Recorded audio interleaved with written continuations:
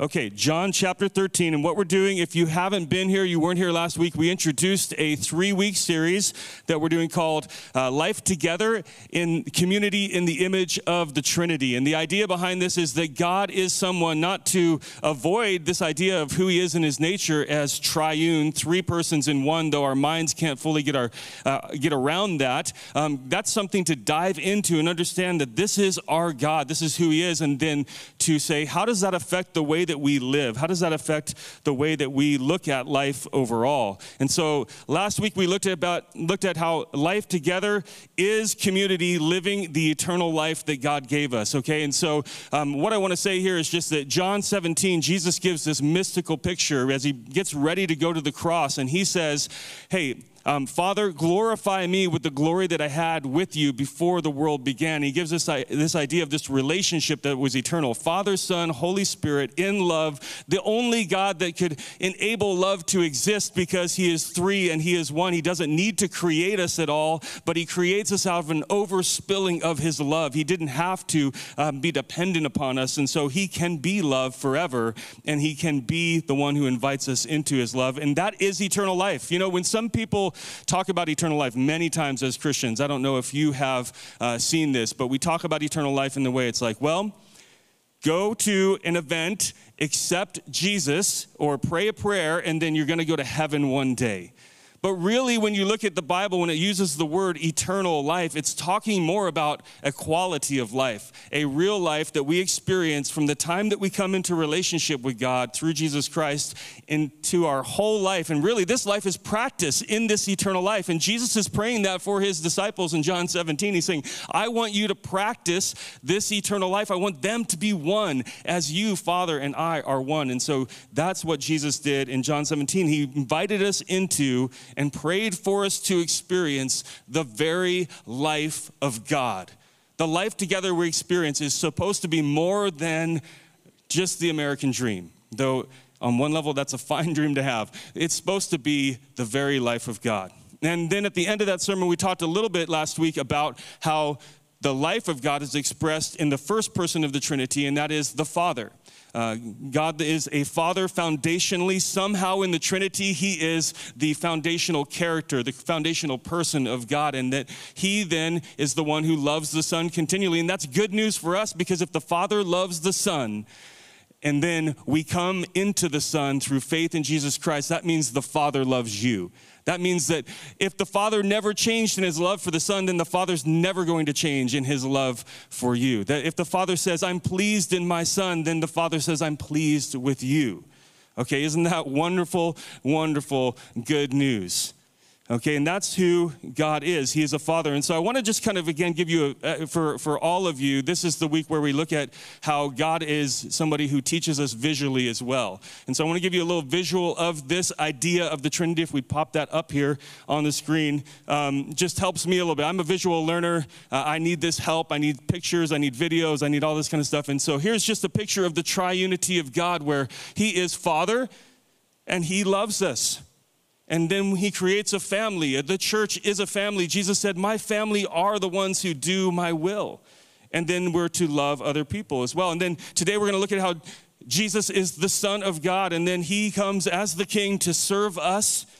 And then because he serves us, we are then called to be a family, a church of servants, and serve the least of these as well. And then finally that God is Holy Spirit, and Tucker will cover that next week. So that's kind of the idea of the triunity of God. And the beautiful thing about all of this is what someone named Paul David Tripp said. He said, the Trinity is the ultimate community functioning in perfect unity and love without argument, debate, or disagreement. Now, moms, today, can you say that would be a beautiful community to have in our home, right? You know, perfect unity without argument, debate, or disagreement. Like the first verse that parents and moms often teach their kid is what? Philippians 2:14. Do all things without arguing and complaining. If not, take that, put it in your back pocket, take it home with you, teach that to your kids, right? My daughter's right here, and I taught her that as a verse early on, and all I'd have to say sometimes is, hey, what's Philippians 2:14? And she's like, do not argue or complain about anything, right? So just take that home, do that today if you haven't done it yet. Moms, just a little help for you.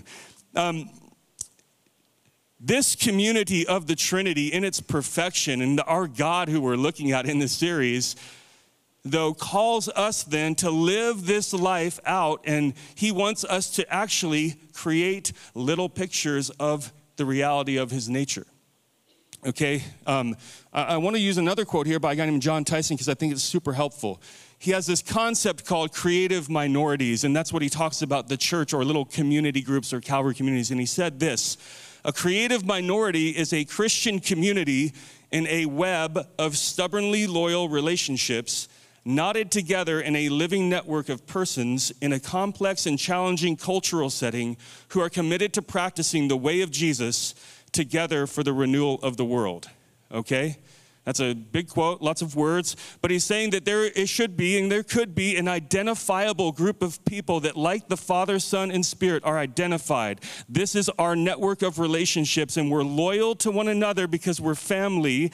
And then we have the reality of living in this world that's complex and difficult, but we are different. We look different. We serve different. We're the image of the Son lived out in this life. And so today we're going to look at this idea that the Son's service to us makes us a family of servants. Okay, that's the idea today. We looked at the Father last week. We're going to look at the Son today. And so I'm going to start with looking at the fact that life together in the image of the Trinity is a life being served by the Son. So turn, like I said, to John 13, and I'm going to read the first few verses. John 13, verse 1. Now, before the feast of the Passover, when Jesus knew that his hour had come to depart out of this world to the Father, having loved his own who were in the world, he loved them to the end.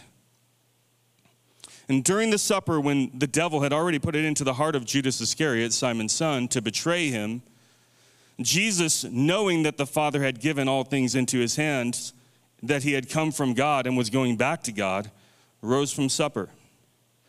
He laid aside his outer garments and, taking a towel, tied it around his waist. And then he poured water into a basin and began to wash the disciples' feet and to wipe them with the towel that was wrapped around him. And he came to Simon Peter, who said to him, "Lord, do you wash my feet?" And Jesus answered him, "What I am doing you do not understand, but afterward you will understand." And Peter said to him, "You shall never wash my feet." And Jesus answered him, "If I do not wash you, you have no share with me."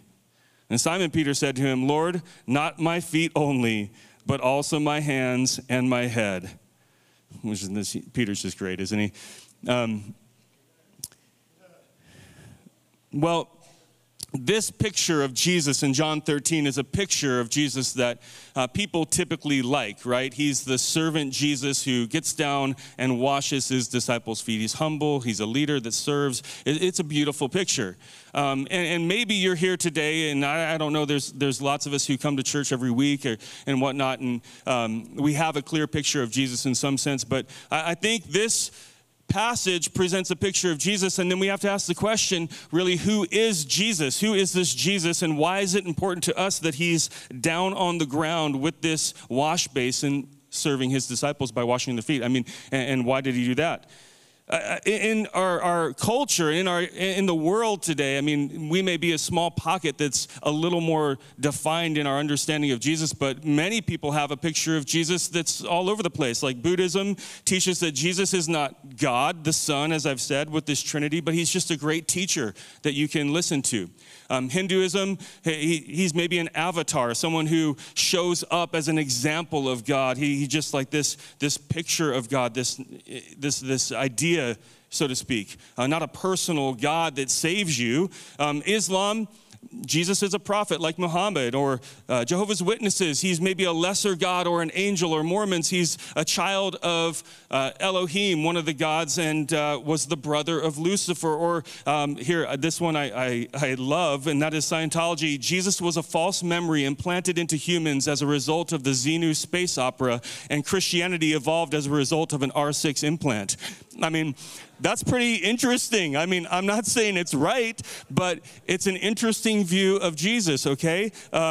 So there is a range of understanding who Jesus was. And even when Jesus was on this earth, as expressed in the Gospels, like the Gospel of John, we see he gives different pictures of himself, right? And our doctrine, our understanding of who Jesus is that he's not like 50-50 God and man. He's 100% God, 100% man. And that's shown up all throughout his ministry. Right? He's the lion, he's the lamb, he's somebody who loves little children but then whips people out of the temple. He is somebody who calls us family as Christians, as his people, but then at the same time, he seems to ignore his own family when they come to minister to him. And so there's all these pictures of Jesus that we get in the Bible, especially in the Gospel of John. And some of them are things that we can readily get on board with, like this picture here in John 13. And some of them are a little bit scary for us, and honestly, we just don't like those pictures of Jesus, okay? We want one kind of Jesus and not the other kind of Jesus. And so we have to ask the question, who is Jesus? As we watch him here in John 13 serve his disciples and wash their feet, like, who is this guy anyway? Why does this matter? And I don't have time to flip to a lot of scripture, but I will say this, whether it's Colossians chapter 1, whether it's John chapter 1, whether it's Ephesians chapter 1, we get pictures in the New Testament that are pretty powerful about who this Jesus really is. Colossians 1, for example, says that he is the image of the invisible God, and that all things were made for him and to him and through him.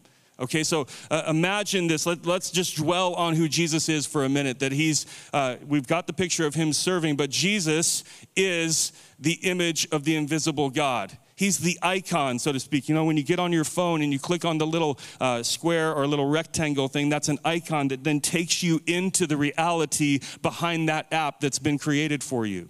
And Jesus is the icon of God. He's everything that is God that you enter in through him. Hebrews chapter 1 will say that he is the radiance of God's image, that he's pressed down into the clay like a Roman signet ring. This is who God is. And why is that important? It's important because in the reality of life that is difficult and challenging, in the cultural setting that we all find ourselves in the chaos of moms trying to raise kids, dads trying to raise kids, all of us, the things that happen all around us all the time, Jesus holds all things together. He is the one who is in charge and powerful. He is God, okay? And so we must not lose that as we start with the idea that Jesus is going to be a servant. First, we have to understand who he is. He's the king of the entire universe. He's the king of the entire universe. That when you go to pick up your kids from school and you see, I came out here the other week with our Calvary Christian School, and there was kids running around. There's cars going around. People are throwing footballs, all this kind of stuff. We had chapel this week for these kids. I watched these kids, and they're just like wild in a sense, and just, they're well behaved, but they're just full of energy, and they're scraping their knees, and all this stuff is happening. I'm just wondering, man, this is crazy. It's amazing that people don't get hurt more often at this school. It's amazing that my kids survived all the years of their life, and now I've got a 19-year-old and an 18-year-old and a 16-year-old. I don't know how they survived with all the crazy stuff that went on. But they did because Jesus Christ is the King of the universe, and he holds it all together. He sustains it all. And it's this Jesus that we find here in John chapter 13, stooping down and serving his disciples. Imagine that. Right? It's often been said, how do we put this together? How do we look at Jesus this way? Let's come up with an analogy, kind of like people do with the Trinity. Is Jesus when the president of the United States becomes your plumber? Okay? But here's the problem with that. That's not high enough. That's not a good enough analogy, because Jesus himself is the analogy. Okay, he's the king of the universe, stooping down to serve you and God's people through this picture we have here in John chapter 13. And I do want to look a little bit at each verse here real quick in John 13, so pay attention to what he says first. I'm just going to trace back through it. First of all, it says in verse 1 that Jesus knew his hour had come to depart out of the world to the Father, and he loved his own, and he loved them to the end. And then in verse 2, it says, or verse 3, excuse me, it says that Jesus, knowing that the Father had given all things into his hands and that he had come from God and going back to God, rose and then he served.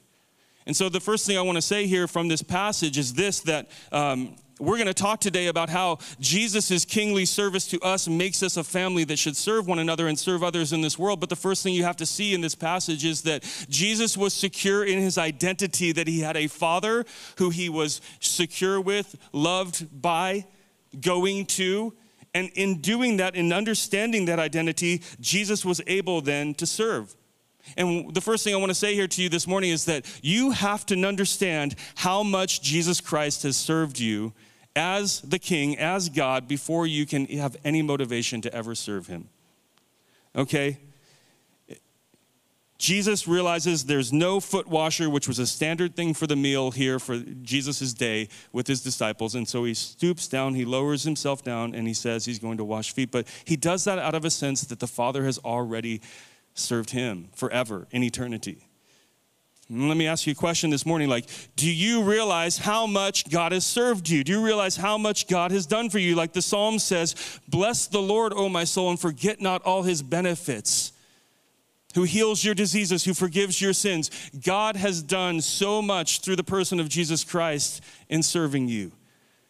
You see, Jesus is the one who is loved by the Father as you're loved by the Father, and Jesus is the one who has served you through his death and resurrection on the cross. Now, I want to remind you of that at the beginning of our sermon, because that's where we should begin. The gospel is not that you serve, okay? So churches are famous for this, right? Like, I mean, and I'm just as guilty as anyone. Like, because there's always needs in the family. Just like in your family, there are needs that have to be done. Someone's got to mow the lawn. Someone's going to do the dishes. Someone has to do all this stuff. There are needs in a church family that have to be done. And churches are famous for, like, hey, we need you to sign up for these 20 things to do, all right? And here's our announcement list. And we kind of did that this morning a little bit too. That's fine.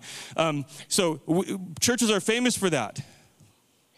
But I know that all of us here would not want you to do things out of an identity of trying to receive or prove yourself to God. We first want you to know how much that God has served you through Jesus Christ. Because the gospel begins with the reality that there's nothing that you can do to please God. Okay? That's why Jesus had to come. That's why Jesus had to take on this position of a servant, this reality of a servant. Peter does what many of us do in this passage. He says, Lord, you shall never wash my feet. Right? And don't you think that it's a very difficult thing for all of us in our culture in particular, I think, to, as independent people, to admit that we have the need for Jesus to serve us? Right? Even in religious environments and church environments, many times what we want to do is we want to show up and show how good we are, right? We want to show how well put together our lives are, because we know that in religious environments, people are judging us by the way that we look, our kids look, our families are, the way that things take place. Mothers, you've bore a lot of that pressure many times, I know. This is why people don't do hospitality many times, because they don't want people to come see that their house is not perfectly clean. People don't live in community. Why? Because people don't want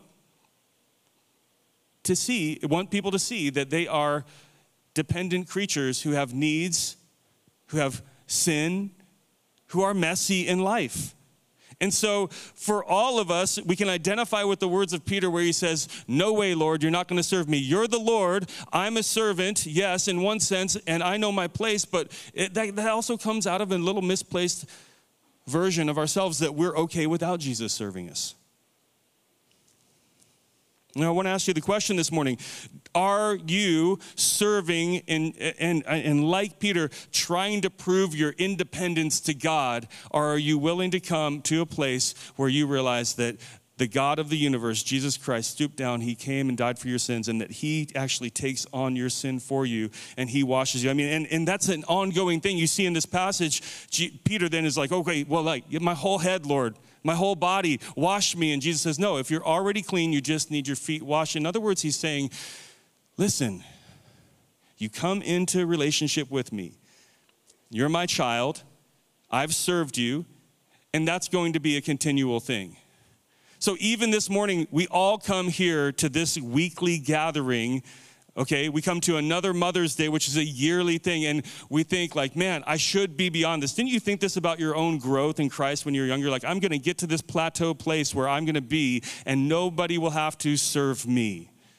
But all I've experienced over and over again in my life is that as I've grown to know Christ more, I see the gap between the reality of who he is as the Lord of the universe and who I am apart from him in my sin. And then my temptation is to despair and say, I'm never going to get by that gap. And so then I have to come every single week and say, Lord, serve me again. I need you. And so maybe some of us sit here this morning and we're just thinking like, man, I wish I would have gotten past this area of life already. But what Jesus wants is for you to say, I'm ready, Lord, for you to serve me this morning. I'm ready for you to point out the gaps, point out the areas that I have deficiencies, and through your cross, once again, wash me, cleanse me, and help me to know that you are with me despite my sin.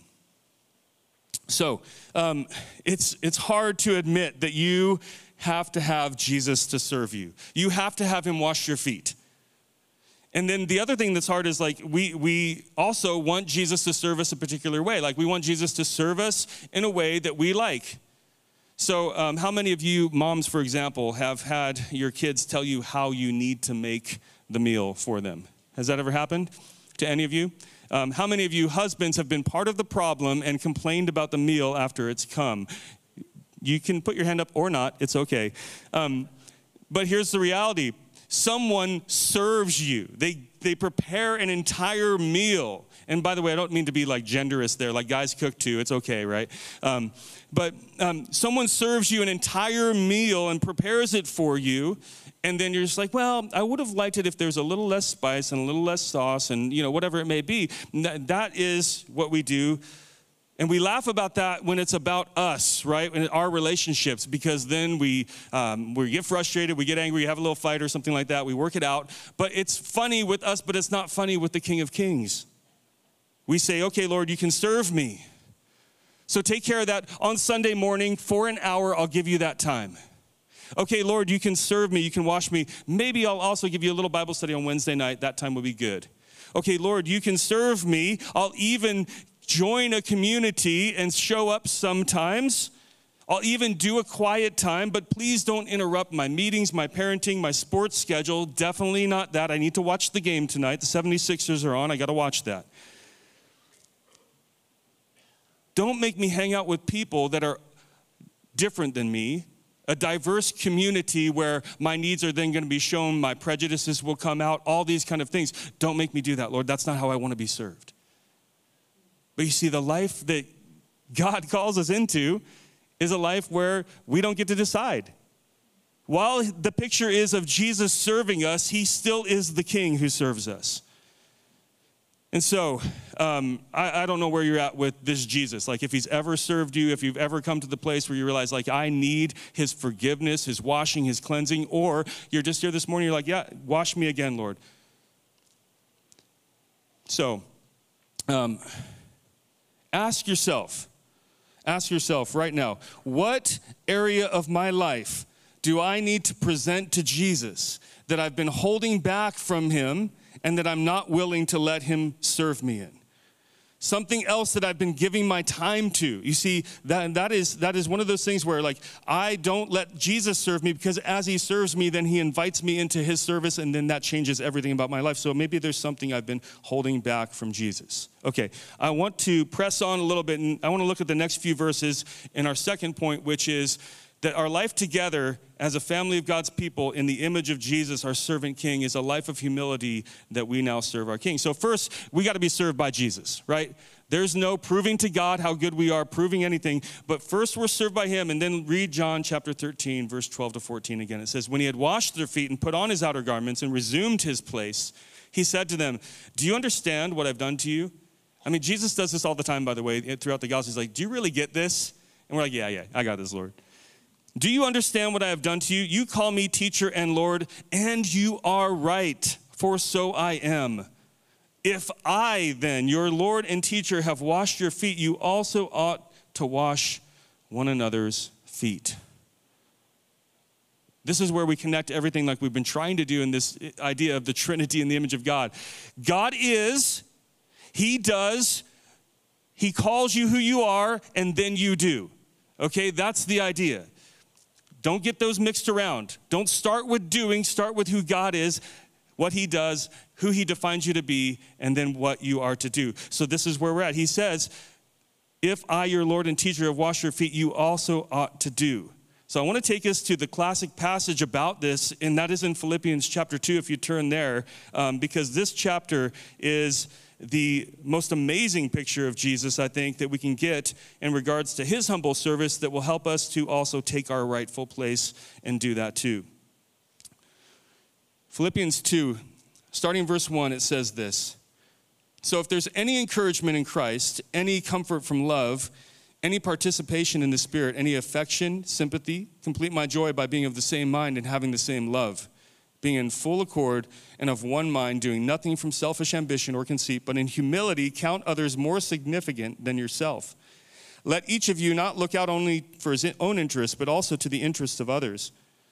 Have this mind among you, which is yours in Christ Jesus, who, though he was in the form of God, did not account equality with God a thing to be grasped, but emptied himself by taking on the form of a servant, being born in the likeness of men. And being found in human form, he humbled himself by being obedient to the point of death, even death on a cross. Therefore, God has highly exalted him and bestowed on him the name that is above every name, so that at the name of Jesus, every knee should bow in heaven and on earth and under the earth, and every tongue confess that Jesus Christ is the Lord, to the glory of God the Father. This classic and amazing passage about Jesus starts and it gives us an idea again of the triune God, God the Son. It says that equality with God was not something for Jesus to be grasped. Now, we think in one sense like we're trying to get something when we grasp at something. But the idea here is that Jesus was willing to relinquish something that he had because he had no need to hold it. That he was being worshiped 24/7 by the angels in heaven in perfect communion with God the Father and the Spirit. And he relinquished that, not the deity part, but he relinquished that experience and his rights in it so that he could come to this earth as a human creature to take on limits. All the limits that you have, that I have, that every day we feel in the stress points of our life, Jesus took those on. And he did that because the mission was worth it. He did that. Now, what I love about this passage is that, as one man said, this is a picture of the stair step of humility. And I just want you to think with me a little bit, because this is what happens. And again, I'm not preaching a Mother's Day sermon, but it just seems to all apply, because we're talking about the Son today, and all moms love to talk about their kids, right? And so that's what we're doing. We're talking about the Son, Jesus. And this also is a picture to me. Listen to the stair step that Jesus goes through in this passage. He starts as God. He humbles himself to be a human, first of all. Then he humbles himself to be a poor person in obscurity in a tiny corner of the Roman Empire. Palestine was not a big deal in the day of Jesus. And then he's humbled to let people misunderstand him, disrespect him, and treat him poorly, even his closest friends. And then he's humbled to be mocked and even tortured. And then he's humbled to be killed by his creation, and not just killed by his creation, but then killed by his creation in the most humiliating form, from where we get our word excruciating, on the cross, the crucifixion of Jesus. That in the Roman day was the lowest of the low, the shameful of the shameful. That's what Jesus experienced. Think about that stair step that Jesus walks down from 100% pure deity to the shame of the cross. There's no illustration, like I said earlier, for that other than Jesus himself. And the other thing that I marvel about this is that this is where we get our idea of perfect leadership, right? We think about leaders that we appreciate and that we care for and we love. And we think about people like King Arthur or King Aragorn. I love Lord of the Rings. Like King Aslan. We think about all these things, and these are all childish pictures in one sense, but they give us this picture of a king who is humble, and that's what Jesus is. He's the perfect picture of that. And we then come to the place where we realize, like, this is not what we experience sometimes in our lives. Like, this past week, I've just realized that once again how weak and how poor my own leadership is of people, right? Whether it's my wife and kids or community groups or church or whatever, you just come to these realizations at times like, man, throughout the years, like there's been some good things, but I have not always been the greatest leader in Christ, and I haven't pictured him the way that I should have. And it amazes me that Jesus could go humble, humble, humble, humble, humble, humble, humble, humble, keep going, and it was never too much for him, right? Because for me, it always gets to be a little bit too much, right? I'll tell you a little story of when my daughter was 9 years old, I think. We were in Latvia celebrating New Year's Eve, like you do, right? You go to Latvia to celebrate New Year's Eve. And we were there, and she happened to, the last night, this always happens, right? You know, with families, you know this. The last night, we're getting ready to fly out the next morning. It's like 11 o'clock. Someone's like, hey, let's go ice skating. I'm like, I don't really want to do it, but okay, we go ice skating. She falls over. She's wearing, they gave her this old pair of skates with like a really tight, like metal ankle bracelet or whatever. She falls over, breaks her leg right that night. And then it's just like, oh no. And it turns into this whole drama. We're like in some Russian speaking hospital. I'm just like, I don't know what you're saying. Can you please fix my daughter? And we go back to England where we were living at the time. And it turns into something that I wasn't planning on at the time. Where like, I think it was like 3-4 weeks. I can't remember, 5 weeks, where basically she was in a cast.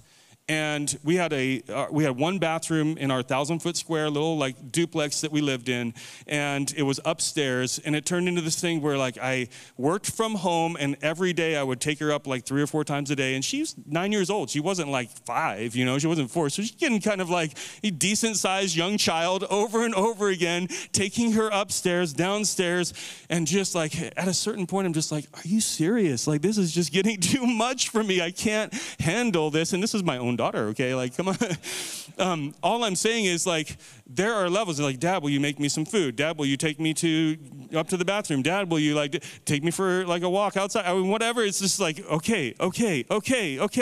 And then my wife's like, yeah, I do that every single day. So here's the reality with Jesus' humility. In his service to us, it never was too much. Because his identity was king and servant out of his nature. And we wonder, why is it so much for us? Why is it so much for me to serve? Well, I also want to read one other passage that gets at the heart of like the way that we engage with this idea. So turn to Matthew 20, if you would, real quick. I'm going to read a few verses there. Pastor Noah read this passage in our staff devotion this week, and I was just like, oh, that's perfect. It's for so many reasons. So sometimes service becomes too much for me, even though it's never too much for Jesus. The other thing here is this passage reveals something else. Look, then the mother of Jesus, Matthew 20, verse 20, 21, the mother of the sons of Zebedee, James and John, came up with her sons, and kneeling before him, she asked for something. And he said to her, what do you want? And she said to him, say that these 2 sons of mine are to sit, one at your right hand and one at your left in your kingdom. Wow, moms, isn't that like you? Like looking out for your son right there, right? Jesus answered, you don't know what you're asking. Are you able to drink the cup that I'm able to drink? And they said to him, like Peter, I'd say, we're able. And he said, you will drink my cup, but to sit at my right hand and my left is not mine to grant, but it's for those for whom it's been prepared by the Father. And here the plot gets even thicker. And then when the 10 other disciples heard it, they were indignant at the 2 brothers. And Jesus called them and said, you know that the rulers of the Gentiles lord it over them, and their great ones exercise authority over them. It shall not be so among you. But whoever would be great among you must be your servant, and whoever would be first among you must be your slave, even as the Son of Man came not to be served, but to serve and to give his life as a ransom for many. I mean, this passage is funny, right? You got the Mother's Day mother doing her thing. You got the guys, again, just kind of clueless, like Peter, saying, like, yeah, we can bear your cup. And it's like, he's like, yeah, you are going to die, actually. That's going to happen. But you still can't have these positions. And all of this reveals something that's going on in the hearts of both James and John and the other disciples and even the mother. And that is that what they want in their service and what happens when they try to serve reveals who they are. Okay? Philippians said, do nothing out of selfish ambition or conceit, but what do? We have motives that are revealed, right? Even the most pure of all servants, even the most motherly of mothers, even the most fatherly of fathers, even the best and most obedient child often has motives that are revealed in the outcomes of our service. And so, like, sometimes this is the reality. No one's seeing me care for my children. No one's seeing me pray for our city. No one is seeing me do my ministry and my outreach to the poor and marginalized. No one sees me. And what's the problem? Well, the problem is we want the recognition. We want to be seen that we serve, and we want people to notice that. But here's the great news again about the servanthood of Jesus and what he's done for us, and then what that enables us to do is that when you serve Jesus in the way that he served his disciples, because out of a place of security in his relationship with the Father, you do it for the King, and you know that he's pleased with you already, and you're not doing it on your own, you're not alone, and then you're working for the King. So your parenting becomes something where it's like, you know what, I'm doing this for King Jesus. It doesn't matter that for 5 years, 10 years, 15 years, my kids ignore me and they don't care about all the sacrifices I've made.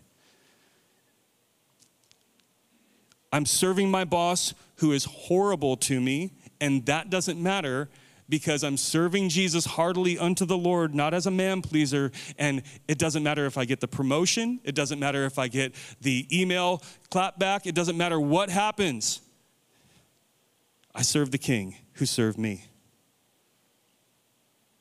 And I could go on and on and on. I told someone earlier this week, I lived in a house with 14 other college guys when I was younger, which is not a good idea to do because they're really messy, right? And it used to make me so mad. Like, if you imagine this, there'd be the sink that'd be piled up with dishes, right? They've all left. There's no mom there anymore. It's like there's all the dishes. And I would go out there and I would, like, sometimes when I was feeling a little servanty, you know, I would do the dishes or whatever. And I thought, well, maybe this time they'll actually get it, you know, and this time it'll change. And they didn't. And then sometimes I would do the same thing and pile the dishes up. Well, I got to the point where, like, I had a plate, a bowl, a knife, a fork, and a spoon, and a cup, and I'd keep them in my room, and I'd just have my own and wash my own, like, on top of the dirty dishes. I'd, like, wash my own cup and plate and just bring back to my room so I didn't have to do that. We keep records of our service to justify ourselves or be recognized, but Jesus went to the cross in a way that initially not even his own disciples recognized. And we think that we're better, I deserve better. God, why is this my lot in life, so to speak? We want to be significant, and the whole time, Jesus, back to John 13, is saying, like, hey, if I, your Lord and Master, have done this for you, then do that for one another. Well, let's look at our last point, and that is, to wrap this all up, it describes a life together here in John 13. That's a life that is living, shaped to serve. Okay, I'm going to read John 13, 15 to 17. It says this. For I have given you an example that you also should do just as I have done to you. Truly, truly, I say to you, a servant's not greater than his master, nor is a messenger greater than the one who sent him. If you know these things, blessed are you if you do them. Right? So in all that Jesus has been doing as our great God and King to come humbly and serve, he says, I'm doing this not out of any sense other than this is who I have done, this is who I've been forever in eternity. Father serving Son, Son serving Spirit, Spirit serving Father and Son. And now I've come and I've overflowed that to you. And then what I'm saying is I want you to do that with one another. And by the way, that's hard to do if you don't identify your community. Obviously, you have your family, that's step one. But then an identifiable group, just like Father, Son, Spirit, like that's why we have the Calvary communities. Like identify who are you serving. It's easy in your heart to say, yeah, I'll serve anyone at any time, any place. Then you live with people. Then you're in relationship with people. And so Jesus is saying in all of that I want to be and I have given you to be your identity as it is mine as a community. So I also want it to be an example to you. An example. He says, I want you to put this down so that you'll never forget what it means to be a servant. So I'm going to show you a couple slides here because this is what we do. We typically want to live our lives to go higher and higher and higher so that we can boast in our glory and say, look at what I've done. But Jesus is saying, in this next slide, this is what he did. He came and he died. He became even dependent and broken and needy, and then he was raised from the dead. And that this is the example. Paul Miller, in his book, J-Curve, he describes this as the way of discipleship and the way you should expect your life to be.